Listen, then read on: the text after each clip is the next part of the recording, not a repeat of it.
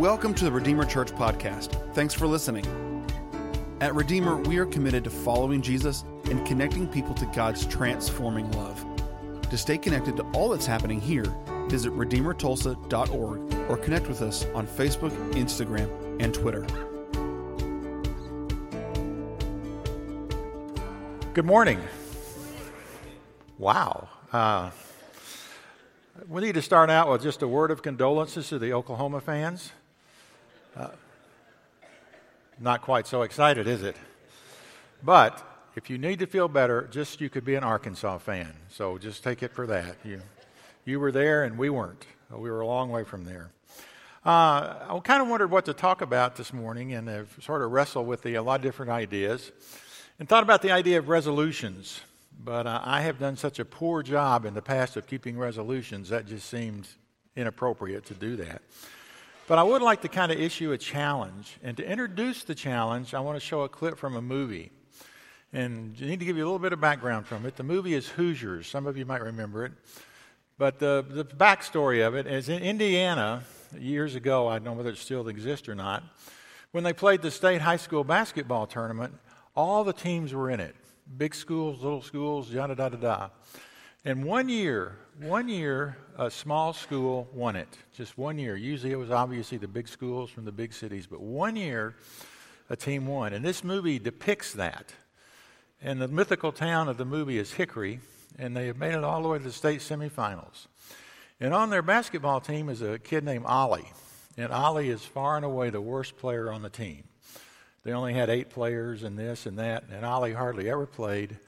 But they're in this big state semifinal game, and people foul out and people get hurt, and Ollie has to play. So that's the scene. Good for Ollie.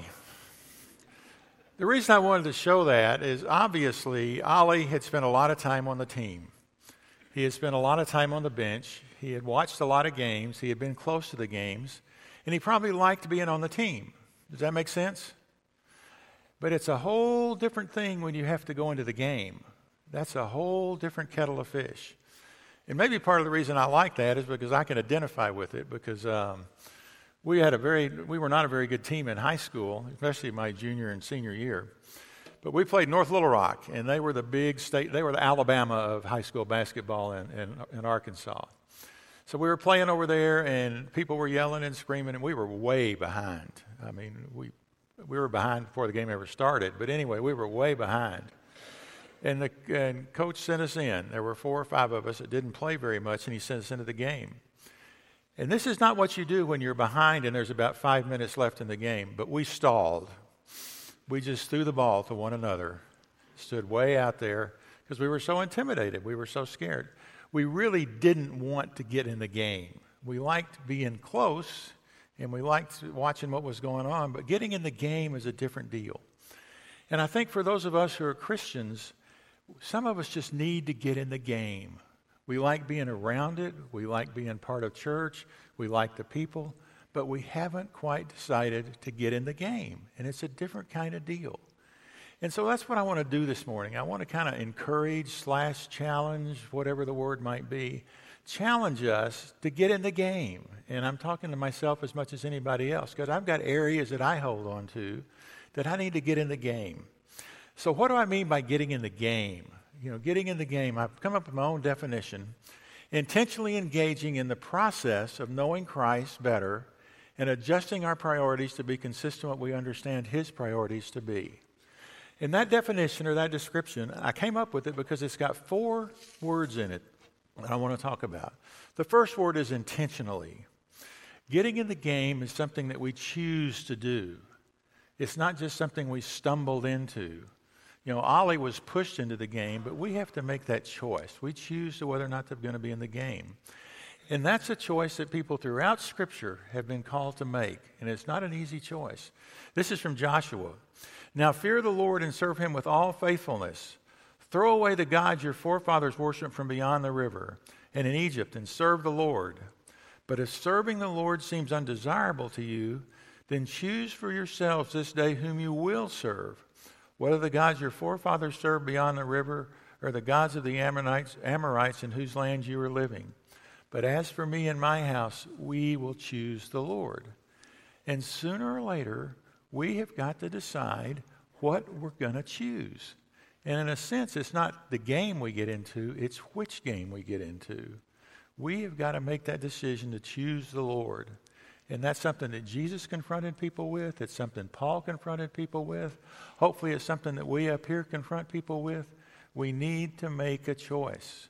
We're not just going to drift into it.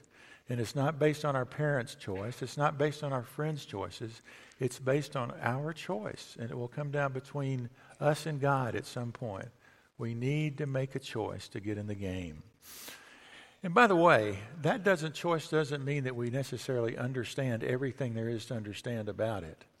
One definition that really helped me when I was kind of struggling with all this years ago is what we're called on to do to give as much of ourselves as we can, as much of ourselves as we know, to as much of Jesus as we know. We don't even know everything about everything, but we're willing to give what we got to as much of Jesus as we know. So there's an intentionality about it. We've got to make that choice. The second word that I thought of was the word of process. Because making this choice might be an event, but living it out is a process. It's something that goes on for a while. We need to grow. We need to be different now than we were 5 years ago. We need to be different in 5 years than we are now. And one of the things I've asked myself this season is, going back to January 1st of 2018, how am I different? How have I grown? Am I doing anything any differently? Do I love people any more effectively? Am I more kind? Am I more sensitive? Am I more aware of different things? It's a process, and we need to grow. And let me give you one example of how this has worked in my life. And by the way, I'm not sitting up here saying I've got this all figured out. I really struggle with it a lot. So I'm not saying that. But let me give you one example. When you get to be my age, you look back a lot and reflect on how you've lived and what you've done and so on and so forth. And as I've looked back and reflected on things, I look back at some of those years and I have deep, deep regrets. I actually felt like sometimes it'd be nice to go on an apology tour and just work my way through the people I knew and apologize. Because I did some really idiotic, insensitive, thoughtless kinds of things. There's a bunch of them. It wasn't anything you would have seen and thought, well, this guy's really immoral or this guy's out there doing crazy stuff. But just little insensitive things. And the reality is, I didn't think about them very much as what they were at the time. I just didn't think about it. But as you get close to the light, and the light is Jesus, the light illuminates things. The light helps you see better, but the light also exposes things. And so as I've gotten closer to Jesus over the years and the light is reflected, it's exposed some things in myself, some darkness, some stuff, some sin, some things that I wasn't even aware of before. And the light kind of works that way. And I can look back on those years and say I was immature, and that was part of it. I can look back on those years and say I just didn't know what I didn't know, and that was part of it. But if I'm really honest and shine the light on it, it's also because I was insensitive, and I knew what I was doing sometimes. I knew when I was manipulating people. I knew when I was making fun of them. I knew those things, but I just didn't think anything about it. And so the light exposes things, and we grow, and that's part of the process. But you know what else has happened in that process? I have also become much more appreciative of grace. And that's really what it's all about. You pull grace out of this thing, we are all in horrible, horrible trouble. And I can say as part of the process of growing, not only am I more aware of my own sin, but I'm acutely aware of God's grace. And hopefully that changes me. Hopefully that makes me a person who reaches out more. Hopefully that makes me a person who's more sensitive. Hopefully that makes me a person who's more thoughtful. Because I'm operating more out of grace now. And that's a good thing. The road to getting there was painful. But the process has been good because it's driven me to grace. Does that make sense? And I really hope that we can all have that experience because grace is a wonderful, wonderful, wonderful thing. Incalculable as to how good it is. So the next word in the definition as we go through it from up here. The third word involves knowing. And I put knowing Jesus. And see if this will make sense because I think it's hugely important. There's an incredible difference in knowing someone and knowing about them. A lot of people know a lot of facts about Jesus, but they don't know him. There's a difference in all that as we go forward. We know someone personally, that's different from knowing about them. So how many of you have heard of a basketball player named Sidney Moncrief? Oh, very few. I'm kind of aging myself. But when I lived in Little Rock and was helping with some high school stuff there, he played on the high school team where I did the Young Life Club. And he was great back in high school. And he got a scholarship to the University of Arkansas. And he was great there too. As an All-American, played in the pros for a bunch of years, was all NBA, all defensive team. A terrific player and apparently a great human being. Well, if you had asked me about Sidney Moncrief, I knew a lot about him. I knew where he grew up. I knew where he played high school ball. I knew what position he played. I knew where he played in college. I knew the people on his team. I knew the pro team he went to. I knew a lot about him, but I didn't know him. And there's a difference in knowing someone and knowing about them.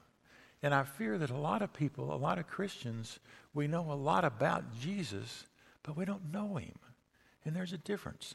And part of being in the game is we know him. We know him personally. We spend time with him. We know him. And that's important that we learn how to do that. And a lot of us strive when there's a crisis, where is God? Well, in reality, if you wait to get to know someone until you're in a crisis, there's a lot of ground that's lost. We need to know him on a day-to-day, a regular basis. We need to know him.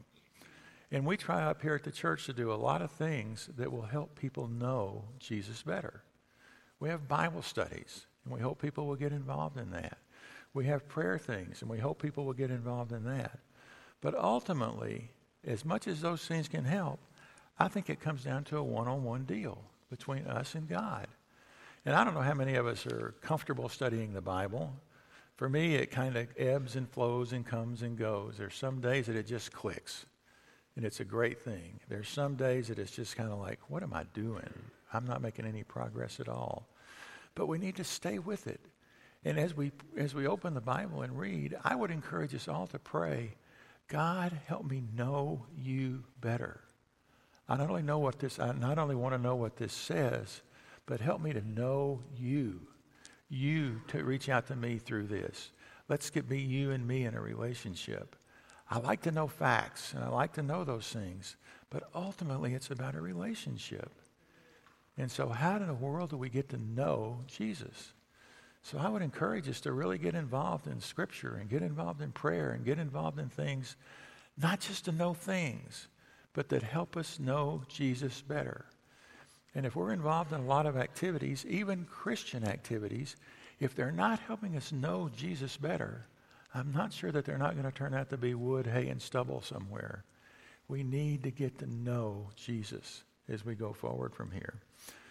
And some of us might be kind of new to reading the Bible or praying or things like that, and some of us kind of struggle with it. Make a suggestion. Start slow. Don't try to conquer it all in one day. Don't try to conquer it all in 1 week. Maybe the resolution could be, I'm going to read the Bible for 5 minutes a day. Just 5 minutes. And just see what happens. And even when it's dry, I'm going to stick with it and stick with it and stick with it. 5 minutes a day. And just see what emerges over time. For prayer, some of us feel funny about praying and aren't confident in doing that. I would really encourage us to maybe write down 5 things you want to pray for. Just 5 things. Make sure one of them is something you want to be thankful for.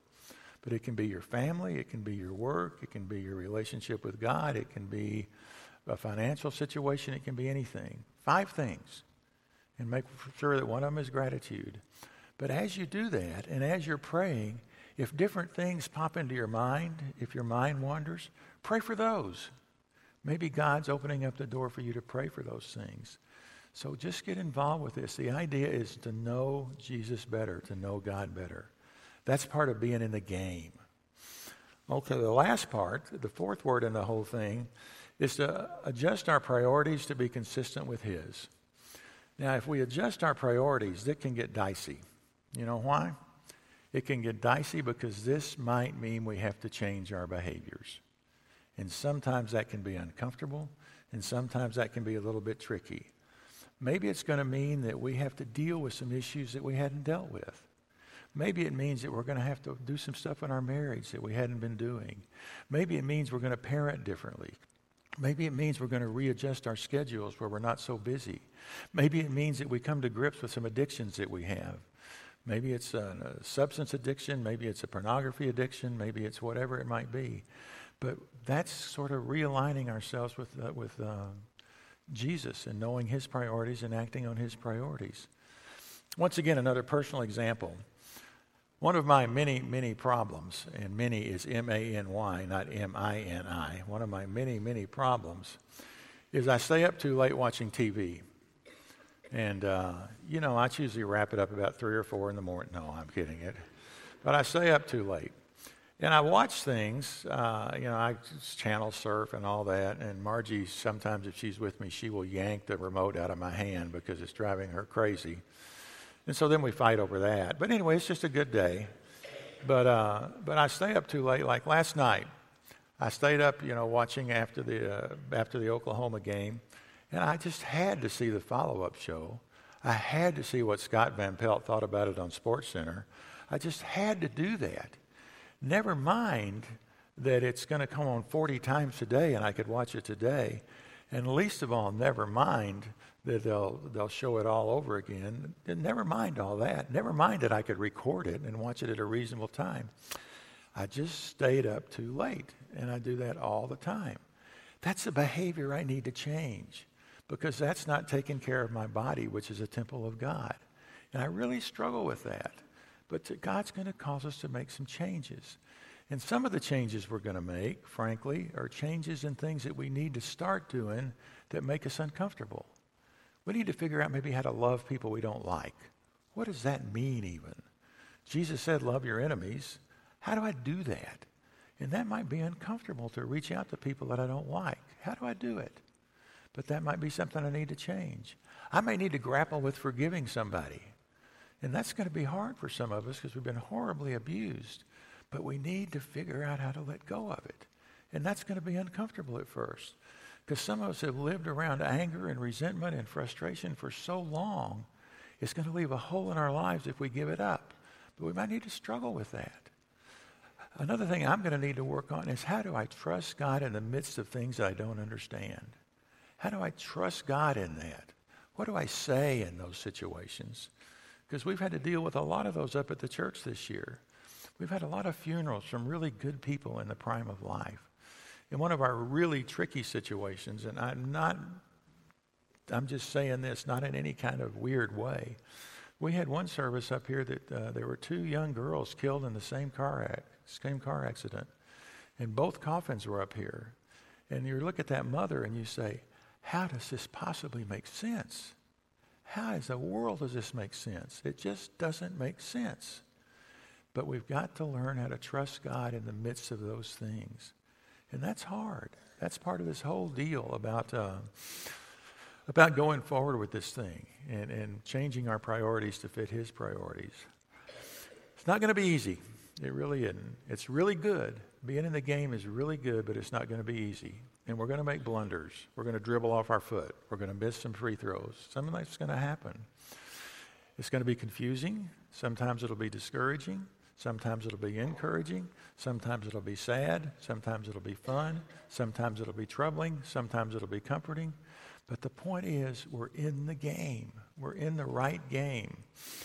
As my friend Josh Miller says, it's no picnic, but it's good. It's the right game as we get in it. So it's the other thing about it, though, it's the game where life will have meaning and purpose and hope and joy and relationships that just are not describable in terms of their potential for goodness. So it's a good game, even though it's a hard game. It's a game where we can make a genuine contribution to eternity for people. That's the right game to be in. And it's a game in which we'll never, ever be alone. God will always be with us. Let me read this passage from Isaiah. But now, O Jacob, listen to the Lord who created you. O Israel, this is the one who formed you says, do not be afraid, for I have ransomed you. I have called you by name, you are mine. When you go through the deep waters, I will be with you. When you go through the rivers of difficulty, you will not drown. When you walk through the fire of oppression, you will not be burned up. The flames will not consume you. For I am the Lord your God, the Holy One of Israel. We never have to be alone again, no matter what's going on. One of the passages that I think is very helpful in funerals and things like that, and it's a great way to finish this up this morning. It's a real challenge that Paul gives to us as he's writing his last letter that he wrote. Last part of the last letter. This is 2 Timothy. And he knows he's facing death. He knows it's imminent. The glorious fight that God gave me, I have fought. The course that was set, I have finished, and I have kept the faith. Paul is saying here, he's saying that he fought the right fight. He was in the game. A lot of us get in the games, but it's the wrong game. And he's saying, I fought the right fight, and it's going to change all of eternity. As he goes on and he says this, I have kept the faith. The future holds for me the crown of righteousness, which is the Lord. The true bridge, the true judge will give me on that day. And not only, of course, only to me, but to all of those who have loved what they have seen of him. So there's meaning, there's purpose, there's hope, there's joy, there's relationship. We don't have to be alone, and there is an indescribably magnificent future. So once again, I would really encourage us to get in the game. And I don't know where you are with that. I don't know what part of your life you need to bring into the game. I know what part of my life I do. But that's between us and God. So the word of encouragement, the challenge, maybe the resolution, get in the game. Let's pray. Father, we come to you now, and God, I pray that you would help us to get in the game. You know what situations we face, and you know how we face them. You know where we are struggling. You know where we're scared. You know where we're reluctant. You know where we're passive. You know where we're active. You know all this stuff, Lord. So I pray that you would work in us in such a way that we could understand and that we could know what we need to do as we struggle to get in the game. We pray these things in Jesus' name. Amen.